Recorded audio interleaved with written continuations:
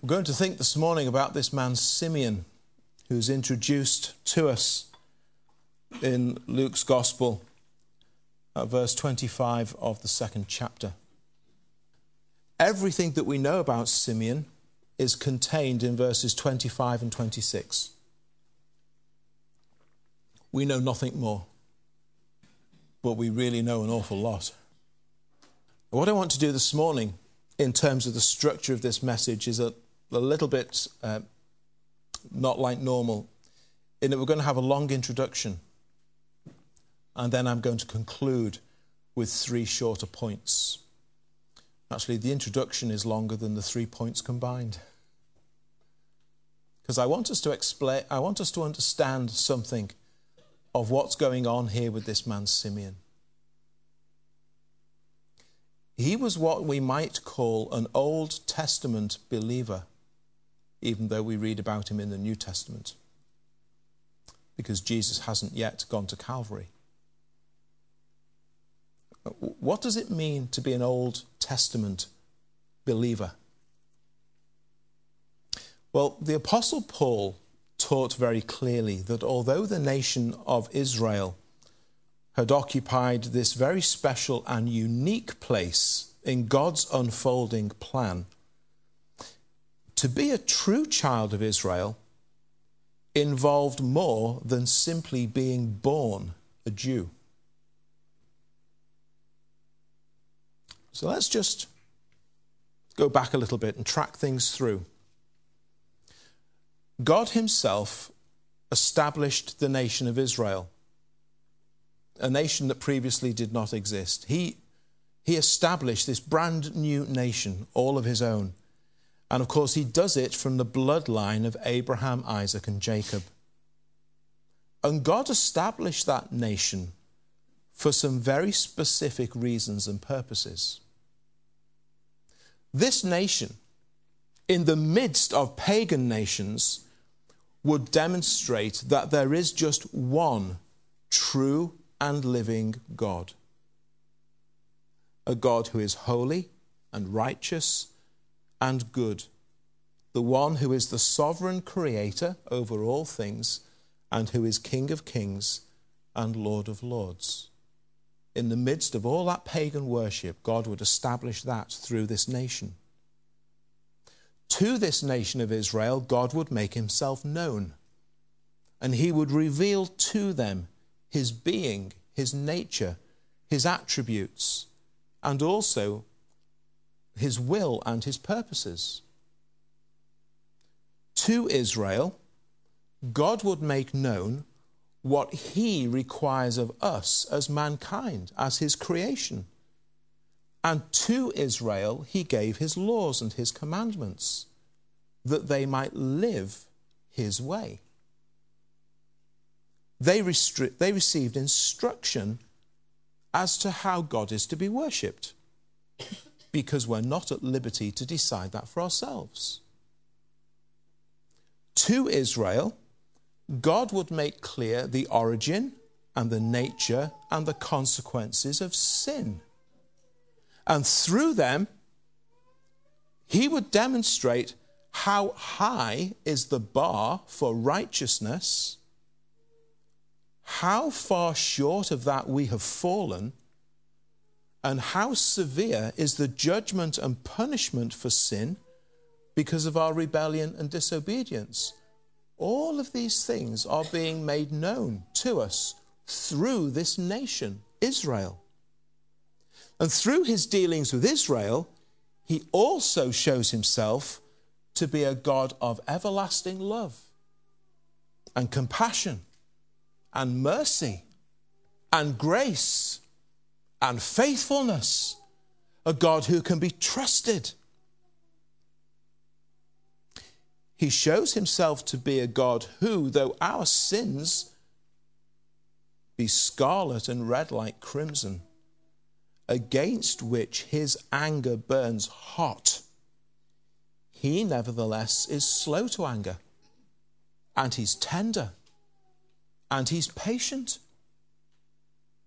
and he receives us back when we're repentant. to this nation of Israel. Through this nation, Israel, God has made all of these things known and much more beside. And by that nation gives us the Old Testament scriptures. And of all the things that the Old Testament teaches us, the most wonderful thing of all is a promised salvation and a coming Messiah and Saviour, who will be not just for Israel, but actually for the whole world. He will be born into the nation of Israel in fulfillment of all that has been promised and prophesied.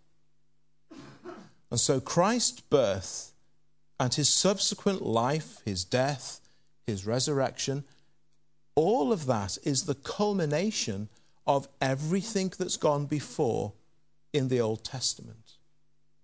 This is what makes the gospel so compelling. Jesus doesn't simply arrive out of nowhere with no context and with no explanation as to who he is, where he's come from, or why he came. And without the comprehensive context that the Old Testament gives us, we'd actually struggle to understand what the New Testament is all about.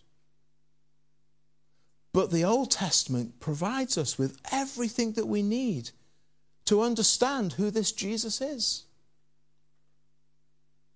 Now, many Jews, they assumed that simply by virtue of having been born into this nation of Israel, they already had everything that was necessary to be part of this grand plan of God and to automatically be included in all the benefits that God has for those who are his people. Well, I'm born a Jew, so that surely must be enough. But the Apostle Paul, himself a Jew and a very well-taught Jew, said an emphatic no. That's not the case. They are not all Israel who are of Israel, he wrote in Romans. They are not all children just because they are the seed of Abraham. They're ignorant of God's righteousness, and they seek to establish a righteousness of their own. And they didn't attain that righteousness because they did not seek it by faith. Those things Paul teaches in Romans chapters 9 and 10. But there were those in Israel, both in the Old Testament and at the start of the New Testament, there were those in Israel who were men and women of faith. It began with Abraham and Isaac and Jacob and Samuel and David and one or two of the kings that followed, and men like Elijah and Elisha, and the prophets whose books are recorded for us in the Bible. Men and women who loved God and who, by faith, gave themselves to God and who sought to live according to all that God commanded.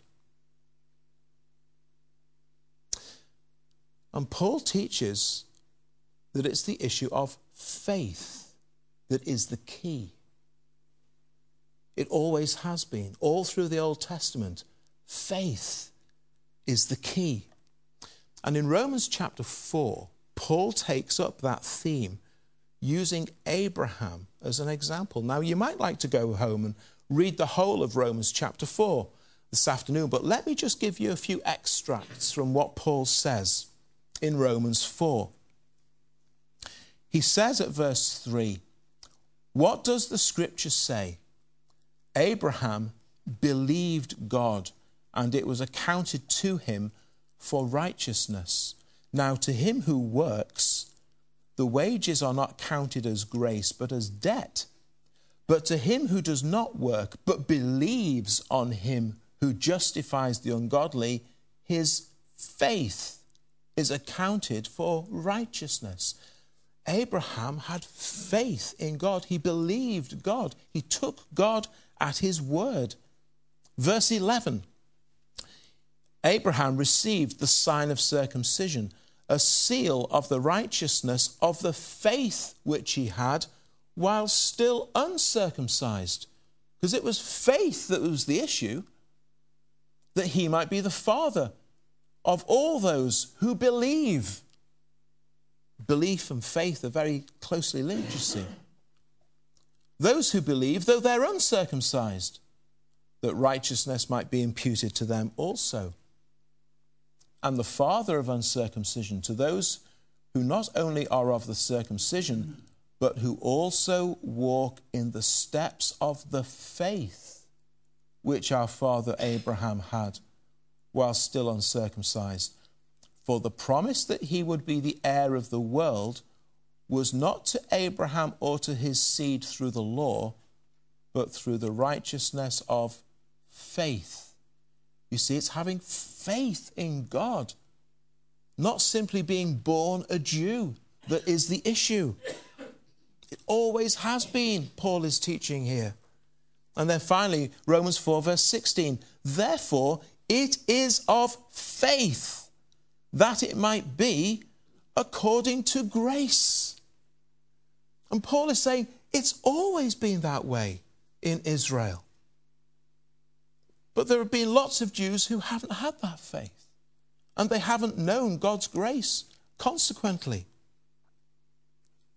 But such men and women could be found in Israel, and in them was an understanding of their need of salvation, and that only God could save them from their sins, and who believed the Old Testament promises of salvation and of a coming Messiah. And they believed it. And that's what their faith was in. Such a man was Simeon. That's who this Simeon was. A man of faith. A man who took God at his word and was looking for that promised one who was his hope of salvation in God. So when we read that Simeon was just and devout, we have to understand that that's speaking of a man of faith who loved God, who believed in God, who trusted in God, and who sought to live a life of obedience to God, a life pleasing to God by faith. Exactly the same faith that you are called to put in Christ. That's who Simeon was. He's an Old Testament believer. And most wonderful of all is this revelation that Simeon has received, that we'll come to in a moment. But this is what makes an Old Testament believer a true child of Abraham, a true child of Israel, a true child of God. Faith. But they were believers on the opposite side of the cross in terms of time and history. Here we are 2,000 years after Christ died, and we look back at Calvary, and there we see Christ. They were still looking forward to Calvary in anticipation of it and with certainty that it was coming.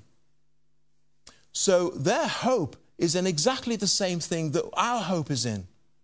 Their faith is exactly the same faith that we have, except they are looking forward to it in anticipation, and we can look back to it in history and say, yes, there it was. But this man Simeon, that's where his faith lies. He knows it's coming.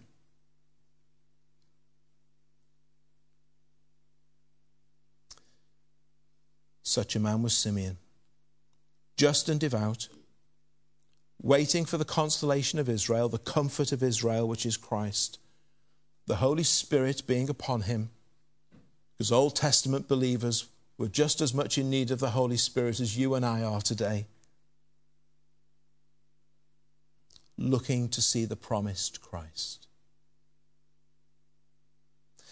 Now, Simeon, we read, has been given this very special promise and assurance by God, and it's included in the narrative of Scripture for our benefit and for our encouragement. And Simeon, as with so many other things in the story of Christ's nativity, Simeon is used by God to provide yet another declaration and another confirmation of the identity of this newborn baby. Because when Jesus comes to the temple, he's just 40, maybe 41 days old. And there Simeon makes this great declaration about who he is.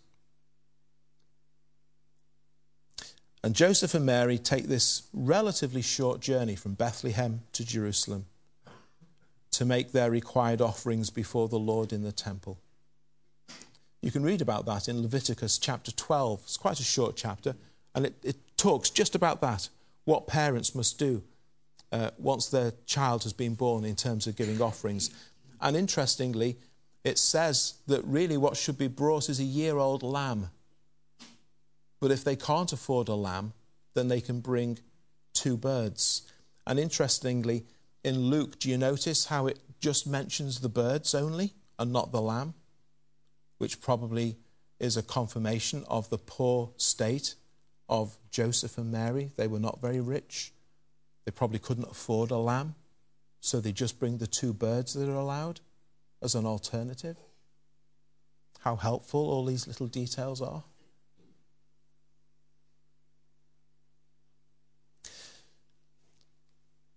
And verse 27 of Luke chapter 2 tells us that God, by his Spirit, takes Simeon into the temple. And God ensures that their paths cross. God ensures that Simeon is there the day that Joseph and Mary arrive with Jesus. They would have only been there for the day, maybe just for several hours. And God ensures that Simeon is there. He causes their paths to cross. Now, that on its own is a glorious topic for a sermon, although it's not my main theme this morning. But I want to say a few things about that. How many times has God directed and guided and caused your path to cross the path of another? We'll probably never know. Probably far more often than we've ever realized. In Proverbs we read that a man in his heart plans his way, but the Lord directs his steps. And in Psalm 37, the steps of a good man are ordered by the Lord. How many times might it be that God has caused your path to cross the path of another, and God is behind it? Chance meetings and happenings, startling coincidences, means by which God brings encouragement and comfort and strength and assurance and provision, or maybe even rebuke, or maybe opportunity for witness. Is God not directing your every step? Remember an occasion when my brother was travelling home from London on the train,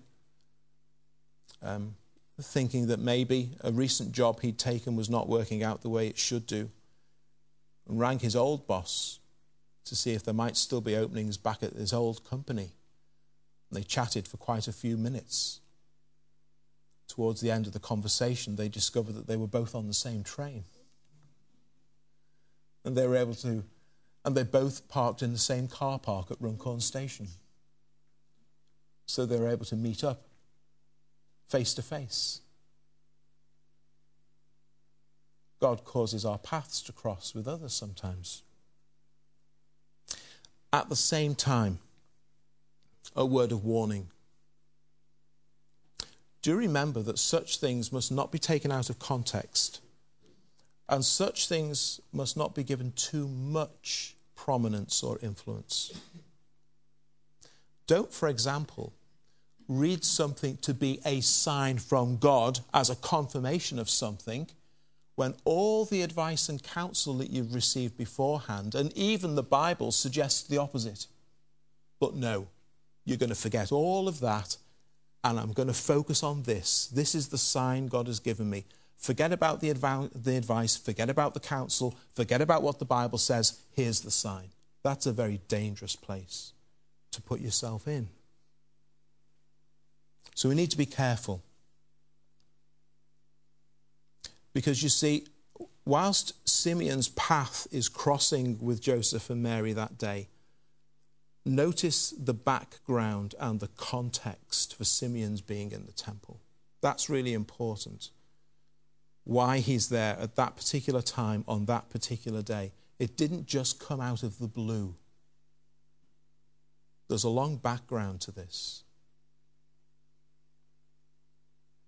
This is maybe years Simeon has been waiting for this day. Maybe decades Simeon's been waiting for this day. We don't know, we're not told. But the context and the background to the event is important. And the event is in keeping and in context with all that's gone before. And all of that's very important when we think about how we might try to interpret events that have occurred in our own lives. Because we're always prone to drawing wrong conclusions, and we're always prone to making dangerous assumptions that are not correct. Believing that something is of the Lord when it's no such thing, because we've taken it completely out of any context whatsoever. So be careful with these things. But the Lord has brought the paths of these two to cross in a very clear and remarkable way on that day in the temple in Jerusalem. And here is Simeon, face to face, actually able to hold in his arms the one he's been waiting for. Isn't God so gracious to this man? Well, I said it would be a long introduction. There we go. But hopefully now we're in a good position to consider properly and more effectively what it is that Simeon now says. And we're going to concentrate on just these few verses as Simeon speaks, as he's holding Christ. And 3 concluding points as we concentrate our thoughts on verses 29 to 30. So let's just remind ourselves what it was that Simeon actually said there in Luke chapter 2. As he holds Christ in his arms, Lord, now you are letting your servant depart in peace according to your word. For my eyes have seen your salvation, which you prepared before the face of all peoples, a light to bring revelation to the Gentiles and the glory of your people Israel. Well, 3 things to say about what Simeon says here. Number 1, assurance and peace. Assurance and peace. Has any man ever had a greater sense of assurance than Simeon did that day? I doubt it. Now, Simeon had never doubted that it could ever be any other way, but God has proven himself and fulfilled his promise to him. Now, the promise itself must have been a source of assurance to Simeon because of who it was who gave the promise. And Simeon's a man of faith. But how much greater still is the fulfillment of that promise to this man. And Simeon's soul is flooded with that most rare commodity that the angels declared back in verse 14 of this same chapter. Peace. Peace. Simeon is a man at peace because he's convinced about Christ.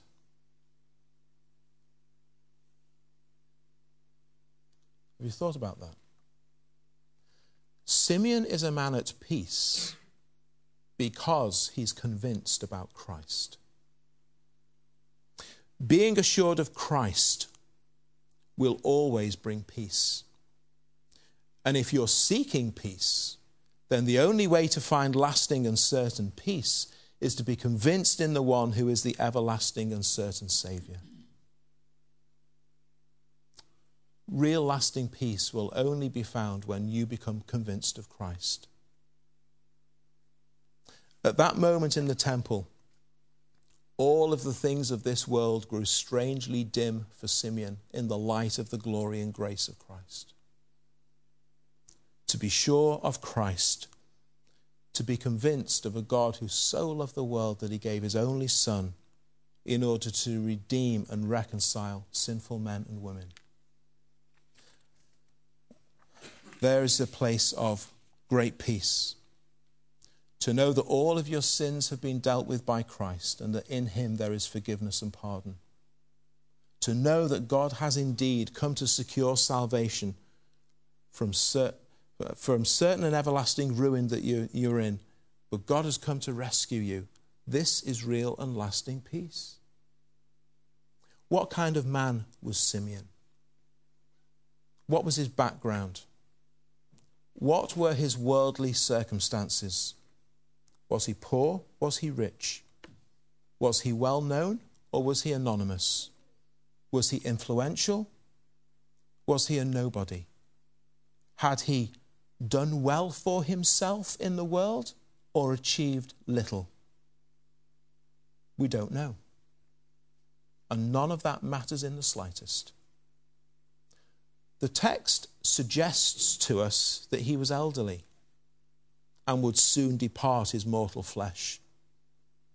And regardless of what his earthly condition and his earthly estate had been, it was all soon to be left behind, and none of it had been able to provide him with the kind of peace that he knew that day.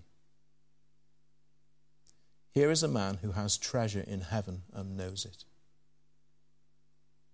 Here is a man who is at peace because he's convinced of Christ. Are you? Number 2, according to God's word. According to God's word. Now in verse 29, Simeon is surely referring back to verse 26 and the promise that God had given him. But in verse 32, Simeon quotes from Isaiah. And bearing in mind what I said earlier about the Messiah of Israel not being just for Israel but for the whole world, Simeon here shows us that even if in verse 29 he was only talking about that specific promise that God had given him about seeing the Messiah for himself, in verse 32 he demonstrates quite fully that he is a man of the word of God. He knows God's word. And he knows the exact scripture to quote. This baby is to be a light to the Gentiles. This baby is to be Israel's brightest glory. It's the promised one. Simeon knows God's word. Simeon trusts God's word. Simeon rests upon God's word. All of his hopes and expectations are according to what God has revealed to him in his word. And we see that Simeon isn't just thinking about himself. This child is for the whole world. This child is going to be a light to the Gentiles, not just for Israel. He's not concerned only about his own experiences and his own circumstances, but that the purposes and the decree of God are now going to be fulfilled in this infant who he holds in his arms. And here is a true man of faith. And again, you see how the Old Testament is crucial in providing the context and the setting for the arrival of Christ into the world. Without the Old Testament, we don't understand. Now, because of the nature of sinful hearts, which cannot help but reject the gospel, some people, of course, try to dismiss and reject the Bible in which the gospel is contained. But even if for one moment you put aside any religious or spiritual issues, the Bible as an ancient piece of literature is the best attested and most reliable piece of ancient literature of its type. Any secular literary specialist will tell you that. add to it what we know about the Bible being the very word of God and how it's come to us then. But as Simeon gets to hold in his arms this little baby boy, who is also the mighty God, what a blessing this is for this faithful man. As he looks into this child's face, he sees all of Scripture being fulfilled. And on account of that, his soul is flooded with peace and with thanksgiving and with praise. All those Scriptures known to this man, all coming to their fulfillment in this little baby in his arms. And then finally, he sees God's salvation. He sees God's salvation. If you're here on Christmas Day, I mentioned those little blind fish that live in caves in Mexico in the darkness. Fish that are, we might describe them as being twice blind. They dwell in an environment of complete darkness, but they also have no eyes to be able to see anyway. So even if the cave were flooded with light where they live, they'd still be in darkness because they don't have eyes. And the Bible pictures the sinful and pitiful state of our souls as being blind and in darkness. I'm certain that Simeon would have gladly traded everything that he ever had or had ever owned. He'd have traded in everything that he ever had accomplished or lived for those few minutes in the temple, holding Christ. He'd have given up everything for those few minutes. My eyes have seen your salvation. My eyes have seen God's salvation. I want you to notice something. I want you to notice that it's personal. My eyes have seen. This is so much more than simply something that Simeon has known about or heard about. My eyes have seen. God has been so gracious that he's come to me. God has made himself known to me. God cares about me. This Christ is for me. Can you say that this morning? That your eyes have seen God's salvation in the face of Christ? Because this is the soul that's found everlasting peace. Now, this seeing, of course, is not just about physical sight. Plenty of other people in the temple that day would have seen that baby, but they didn't see what Simeon saw. They saw a young mum and dad doing something very familiar with their 2 pigeons or turtle doves. And they saw the little one wrapped in swaddling cloths, but they didn't see what Simeon saw. They only saw a baby. Simeon saw so much more. Simeon sees with eyes of longing and with eyes of expectation. And Simeon sees Christ with eyes of faith. Simeon sees in Christ the salvation of God that he needs and the salvation of God that he's been waiting for. Veiled in flesh, the Godhead see, we sing at Christmas. And Simeon did. Hail the incarnate deity. And Simeon did. Pleased as man with men to dwell, Jesus, our Emmanuel. Simeon that day knew that God was with him because he had the eyes to see. Oh, the love that drew salvation's plan. Oh, the grace that brought it down to man. Oh, the mighty gulf that God did span at Calvary. Mercy there was great, and grace was free. Pardon there was multiplied to me. There My burdened soul found liberty at Calvary. That's what Simeon saw. Do you see in Jesus Christ the one who is your Lord and Saviour? The one who sees and recognizes Christ for who he truly is. The one who is convinced in Christ. They are those who are at peace.